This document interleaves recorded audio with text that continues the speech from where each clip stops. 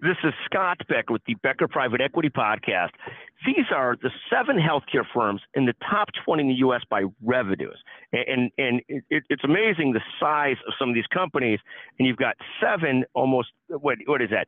Almost 35% of the top 20 companies by revenues are healthcare firms. First is United Healthcare. United Healthcare up $350 billion about annually. Second is CVS Health, around $340 billion annually.